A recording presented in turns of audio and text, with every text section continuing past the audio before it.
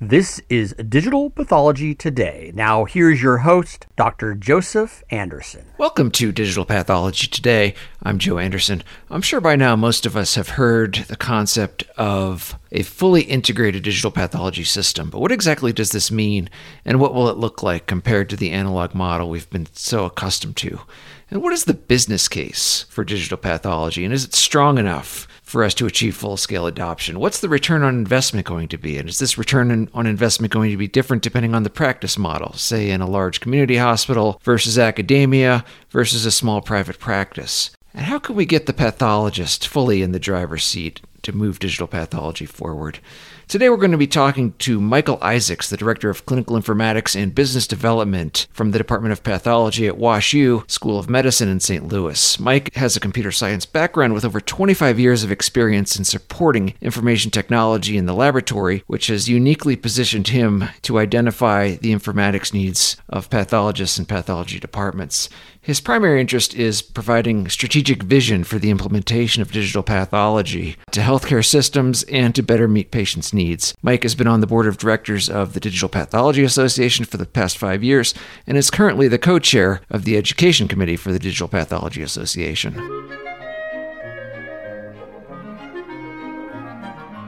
This episode of Digital Pathology Today has been brought to you in part by JAV Advisors. With over 16 years' experience, JAV Advisors focuses on business and management consulting for digital pathology and artificial intelligence in deployment within histology, pathology, and cytology laboratories throughout the world. Call 213-258-6268 for more information. JAV Advisors. Michael Isaacs from Washington University.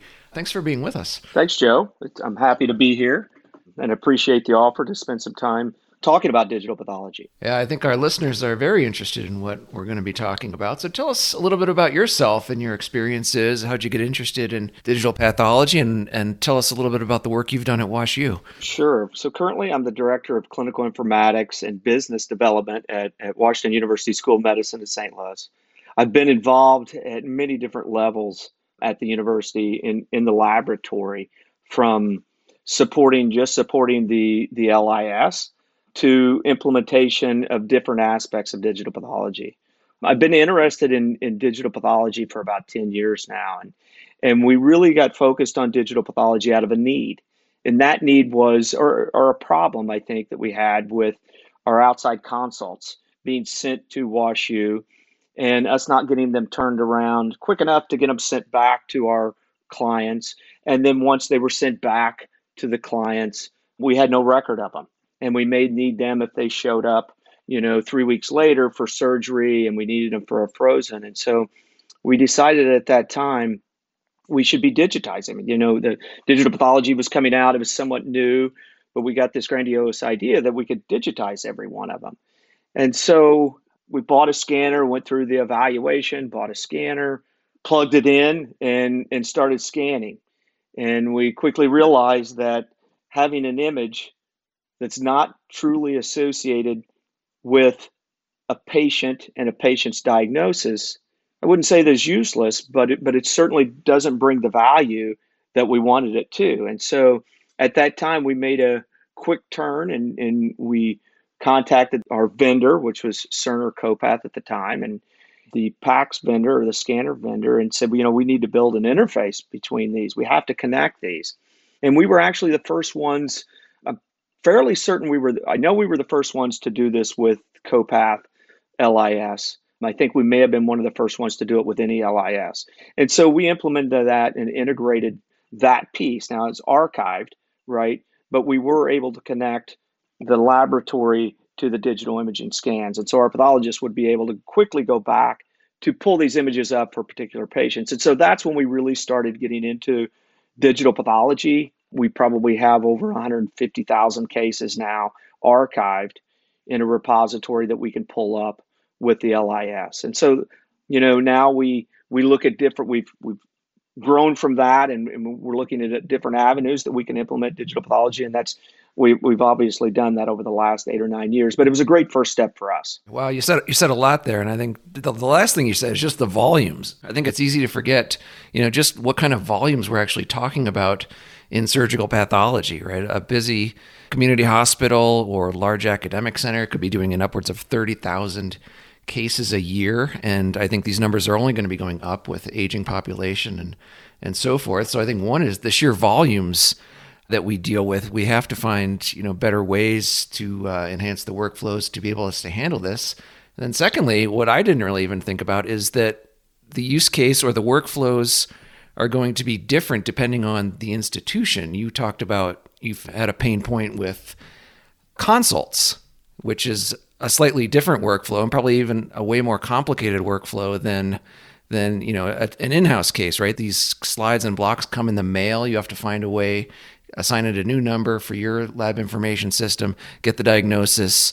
And then even there, it could be a consult from a world's expert at your institution, or it could be a referral for a patient coming in who's going to have surgery at your hospital. So the workflows are going to be slightly different in every case, which I think we often may not take into account.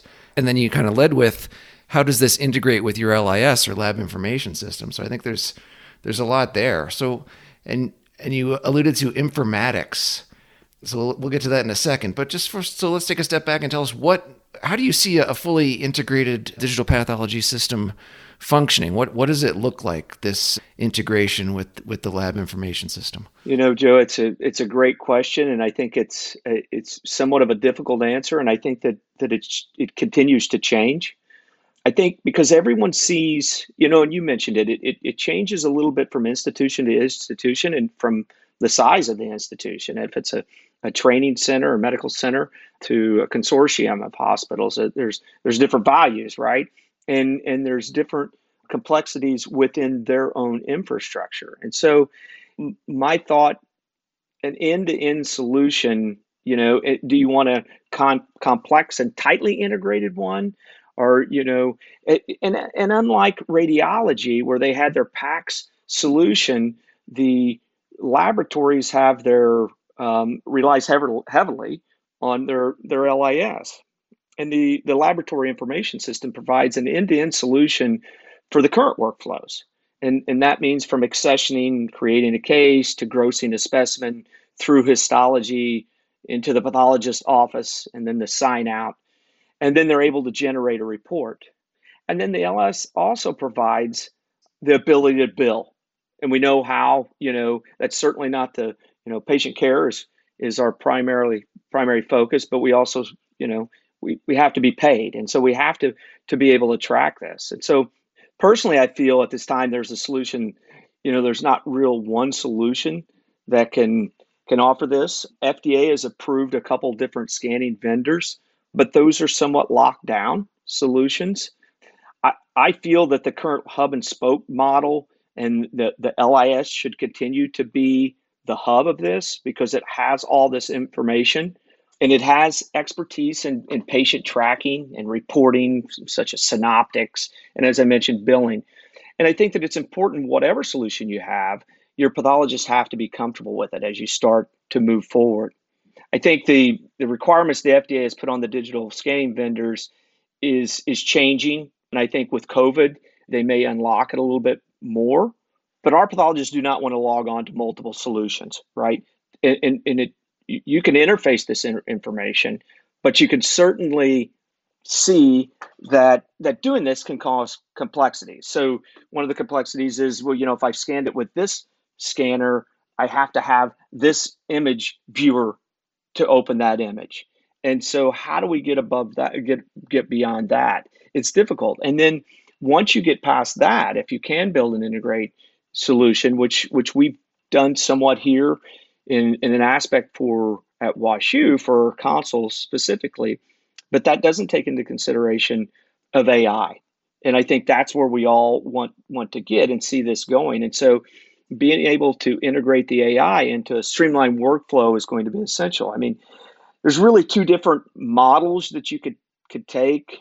Just metadata exchange, that is probably the simplest form of interoperability, where You pass on the information from a barcode that's been generated from the laboratory information system to the PACS system or the scanning vendor solution.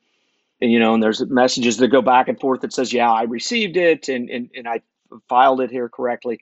And then the pathologist then it sends back a link to the LIS and says, okay, this image for this patient is located in this area.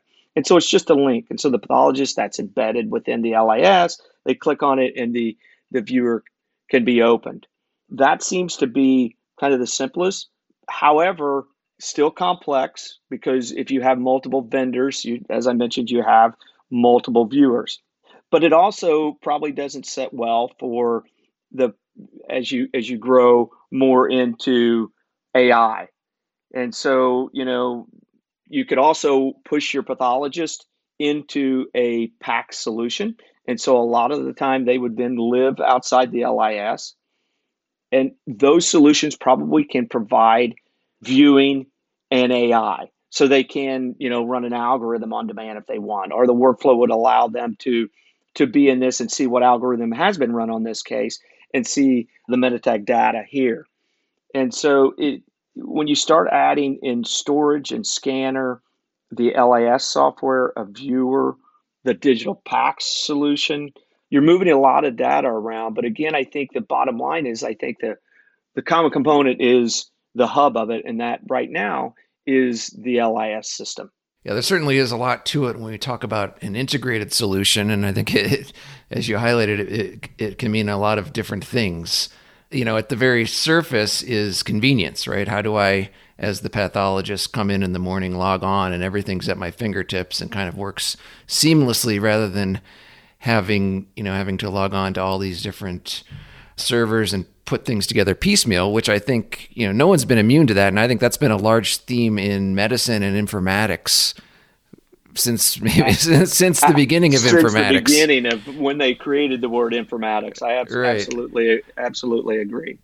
Yeah. And then I think tied with that is this idea of interoperability. So what exactly do we mean by that? I think that even that term kind of has many different layers to it. So I think, I kind of think of it as, well, does all my equipment, hardware and software work with each other, right? So at the very basics, right? So in the confines of the walls of my office or even in my institution, do all of these components work together? But then there's more to it, as the world becomes connected, right? How do we at my institution connect with another institution? There's that. And then how do we connect to networks, and how does it all fit together in the face of various different vendors and standards and so on? Yeah. And I think that, one of the big hurdles that we have had, and I kind of mentioned about different scanning vendors, which eventually over time, they will become a commodity, right? But they can't be really yet because they all have their own format.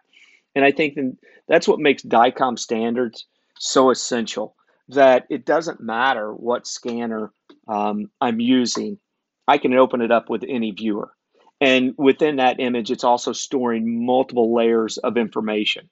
And so I can send a consult to Mayo easily, and they have all their information within that DICOM standard file, right? And they can open up that image and see the quality of that image, but then also have all the Meditech data that they need, whether that's, patient name, date of birth, all of that information they need to be able to provide, security for the patient to make sure that it is the right patient.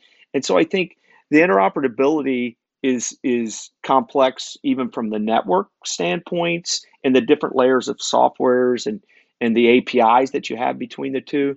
But the first step we really need to get to as an industry is to have standard file formats, in my opinion. And then that also leads to, okay, well then this standard file format, can any AI vendor run on this? Because right now an AI vendor says, well, yeah, I can work with the Philips format, but I really can't work with the Apereo, or vice versa. And so that's a hurdle, trying to be a customer or a client or an institution, trying to choose the right one. Which one is more integratable that I can use? And each one of them has true value, but each one of them has their own hurdles with that. I mean, take, for example, a good use case is frozen sections. But if you're not able to, you may have the best scanner and it scans the best for frozen sections and has high quality and it's really fast. But if I'm not able to open the images within my LIS or within my infrastructure, well, then I move on to the next slide scanner to try to figure out what's the best one. And so I think these interoperabilities are hurdles, no question, but I think the beginning of it is getting a standard file format. This episode of Digital Pathology Today has been brought to you in part by DJT Solutions, your single source for all your digital pathology requirements, from consultation services to system requirements, including installation, training, and life cycle support. Since 1995, DJT Solutions, we are your best choice for your best results. So do you think that's the model that's ultimately going to win out, that your system is going to be the most useful the more it's able to integrate with the rest of the world? Or, outside of pathology, I think what comes to mind always in my mind is, PCs, Macs versus PCs, right? A closed system versus an open system. And I think as pathologists and scientists and informaticians, we like to tinker with things. We like to add new components, take away components, and so on. Versus, maybe vendors might have a different view, like, analogous to Steve Jobs and Apple, is they want a beautiful, elegant end-to-end system that they design and you don't mess with. So is there an analogy there? And if so, what do you think is going to win out? I think that the only way this is going to be adoptable across the landscape of pathology and healthcare is it's going to have to be open. And, there has to be some rules and guidelines and regulations on what we mean by open, but it can't be a closed system because you're not going to be able to share. And where the value of digital pathology is, you can look at it in multiple ways. Where's the value just internally, right? And so we could have a closed system if all my community hospitals and my hospitals has the same solution. We have the same monitors, they're running on the same networks, we have one viewer, we use one AI, that would work. But where the value, I think, in digital pathology is being able to share these, where we could receive images and we could share images. I mean, that's the beauty of it, where we don't have to package up slides and send out. It gives community pathologists, it gives patients, it gives them more access to subspecialty pathology. And the only way to do that is to have more of a, and I don't want to confuse this with, GitHub and some of these open platforms. There still has to be regulations on this. And I think the FDA is trying to do that. And I think, there's multiple, there's DICOM standard committees, and the DPA is really trying to figure out how to push this forward. But I do think the vendors are beginning to understand that this is a really big space and there's enough room for everyone. And so if we can open up each one of the solutions, it's going to make it adoptable for everyone. Yeah, it does sound like there's huge value. And just as you were talking about, the use case of opening up access to specialists, because I mean, maybe people outside of the world of pathology may not get this, but not all cases are straightforward, and you are showing them continuously to colleagues, down the hall or across town. But, sending out a case historically has been a big deal, like a huge ceremony, packaging up those slides, getting the box, getting, packing tape. And, it was a huge deal to send out a case. And this is a game changer, potentially, with a few clicks, you can be sharing it with someone across the world. Absolutely. And, even to that point, for us to receive an outside consult, per se, a physical glass slide, we have to relabel it. And that, it sounds so simple. But it's really not. It's time consuming, right? To relabel, 50 slides just so we can track it through our laboratory information system. And so it's very taxing on, your customer service or your intake of a laboratory. And so if they were coming in as just images, you don't have to do any of that. And so that is a game changer in time saving and patient care, because you can also get results back much quicker. An outside consult that comes into our institution, may take a week or two by the time, The client wraps it up, as you say, and it gets to our place, and we unwrap it and we label it and we accession it, and it finally gets to the pathologist and we give a result, and then it gets sent back. All that is a manual process. And so as that patient is sitting there waiting to schedule their appointment with the cancer center per se, we could have already had them a diagnosis in 2 days as opposed to 2 weeks. And so it's not about it. It is certainly about access to subspecialists, because as you mentioned, they're not all the same. But it's patient satisfaction as well, I think, at some point. And I think that we're turning towards that and understanding that. It's so important. Yeah, so it does sound like patients could be some of the big winners, as we integrate these systems and move to digital.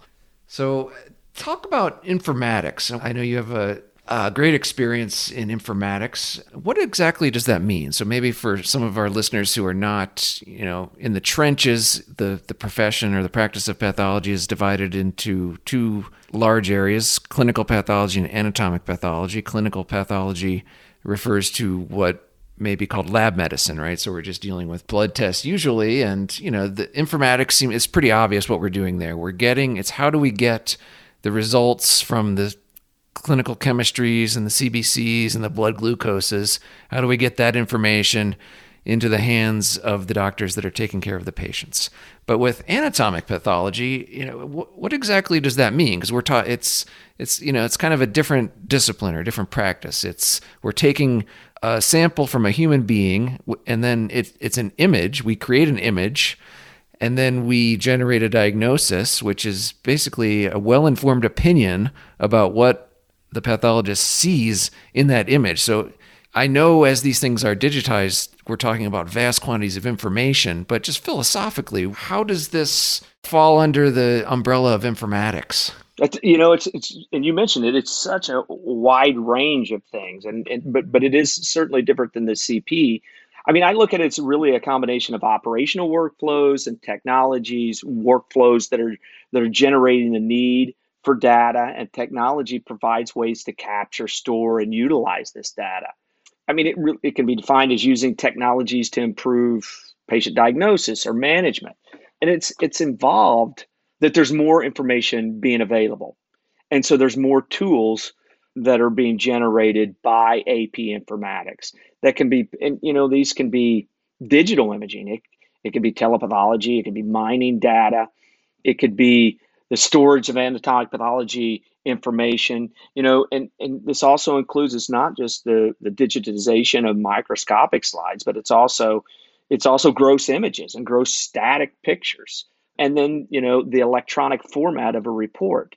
That's how I consider, what AP Informatics is. I think that it's going to change, and it's going to open up more avenues once DICOM standards are more adopted and utilized. You can utilize this for, with informatics for automation for improved quality control. And I think that's an important piece to this. And, is making images available in image archives for future retrieval is certainly a benefit. And that falls into the informatics, AP Informatics, I think, building and data mining of digital slide data sets where we can eventually seek the similarities and the difference in tissue samples and different diseases that can be utilized for research, and the translational piece between, research and clinical. So it also, can be used for tumor boards and discussion panels where pathologists can, whether it's a curbside consult or an outside consult.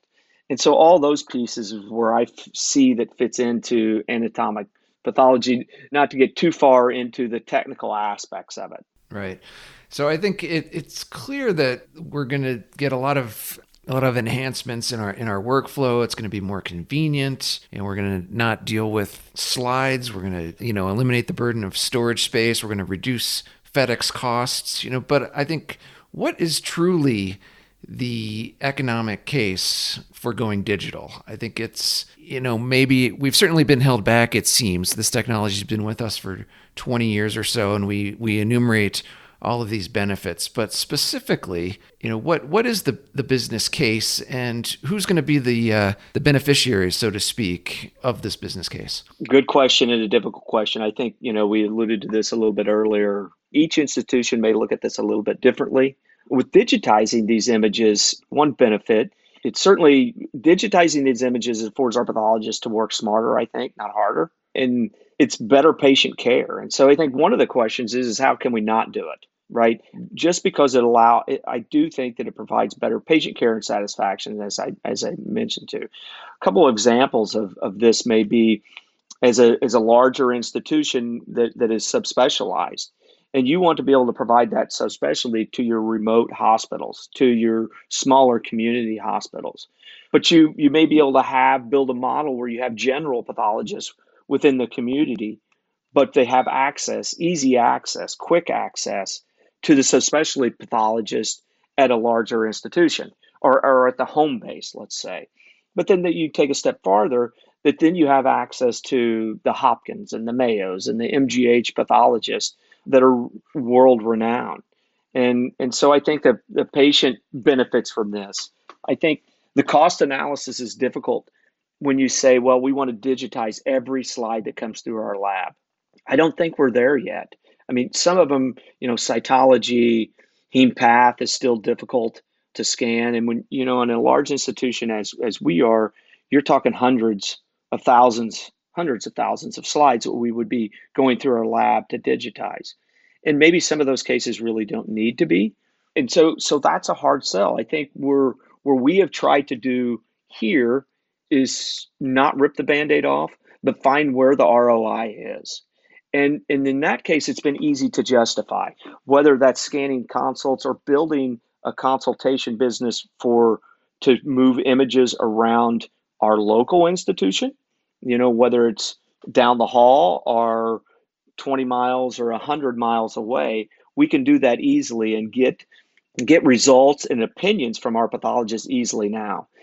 And then taking it a step further is being able to provide this to community that's not part of the system. Now, with that, how does a community hospital justify getting a scanner? Just to send, 50 slides or 50 cases a year. Well, their mentality may change if they did have a scanner and could have quicker access, because then they start looking at it's better patient care for them, and they can market that per se. And so, maybe they need a smaller slide scanner, they can do that. But they also need to have the infrastructure in place to do that. And so our approach is that we've worked with smaller groups and helped them get a scanner where they could then reach out to us and be able to provide these quicker. And so even with clerical work, there's a business case where you can eliminate some of that, and it streamlines the process much better. We will get there. I think our institution will get there as primary diagnosis, because there's value in eliminating some of the task-based things that the pathologists do with AI. Maybe it's not generating a diagnosis, but it counts the cells for them. And so then they're freed up to look at more cases. And I think you alluded to it earlier that, there's just going to be more cases, and it's just going to continue to grow. And so to be able to have a pathologist be able to look at more cases as opposed to counting cells per se or something like that, to keep it simple, frees them up to do that. And so I think there's a business case for that as well. Yeah, it certainly sounds like patients are going to be big winners. And I think, better outcomes should, in theory, be less expensive. So I think payers, certainly can be big winners here too as well. Now, what about, and I think it's certainly, as you highlighted, the benefits are going to be slightly different depending on the practice model and the environment that we're practicing in. So what about the pathologists, though? How do we get pathologists back in the driver's seat? And then you alluded to something which I think is kind of looming on everyone's mind, is AI, and, what they actually do day to day is potentially going to change. Right. And yes. They're going to be, I think the optimistic scenario is, well, we need to free you up so you can focus on loftier tasks. Now, yep. How do you see that evolving? And do you see a dark side to that? I don't really see a dark side to that. I see that we need to start our trainees out earlier, becoming more adept to utilizing digital pathology, and I think we're missing the boat on a little bit of that as far as, and I know there are certain modules, and they are becoming more involved with that. But I think our pathologists, we've taken a slow path forward, making sure they're comfortable with it, and then they come to us and say, hey, there would be value scanning more of these slides, these good cases. And so I think they do understand, some of them, where the benefits would be and how it could provide them to be much more efficient and provide better patient care, deliver quicker results. You know, in frozen sections, we're able to do this in a widespread, and that is also a benefit for our surgeons, because it could be quicker turnaround time. We could have access to a pathologist at any time, but we could consult a pathologist if it's a difficult case when the patient is sitting on the table. And so I think that it's just a mentality. It's a slow mentality pathologists to adopt to, but I think that we are getting there. Well, Michael Isaacs, thank you so much for being with us. I think this has been wonderful. Now, before we wrap up, I just want to ask you, where do you see the field going in the next 10 years and beyond? And what excites you? It excites me that I think that we have so many people interested in this now. It excites me when I go to these different trade shows that you see a lot of pathologists interested in digital pathology. I think we've talked about some of the benefits for the pathologist and some of the benefits for the patient. And so I'm excited that we'll give a little bit more control to patients everywhere. Remote patients should be able to have the same patient care as everywhere else. And I think with digital pathology, that opens the doors to be able to do that, whether it's to, a community hospital to be able to upload an image and run an algorithm on it at their fingertips. And so there's so many different benefits to do this. And I think it excites me that we are getting to closer to standardizing these things. I think that we are, with the DPA and the Digital Pathology Alliance, we're bringing in the FDA and MDIC and these other groups to help them understand where these hurdles are and where the benefits are. Again, you have to control this, and that's why we have the FDA, and they look at that. But I think their minds are opening up of the values of digital pathology, whether it's just having the images or with the AI. And these tools will just continue to grow. It's just going to continue to grow, just like the apps do on our iPhone and things like that.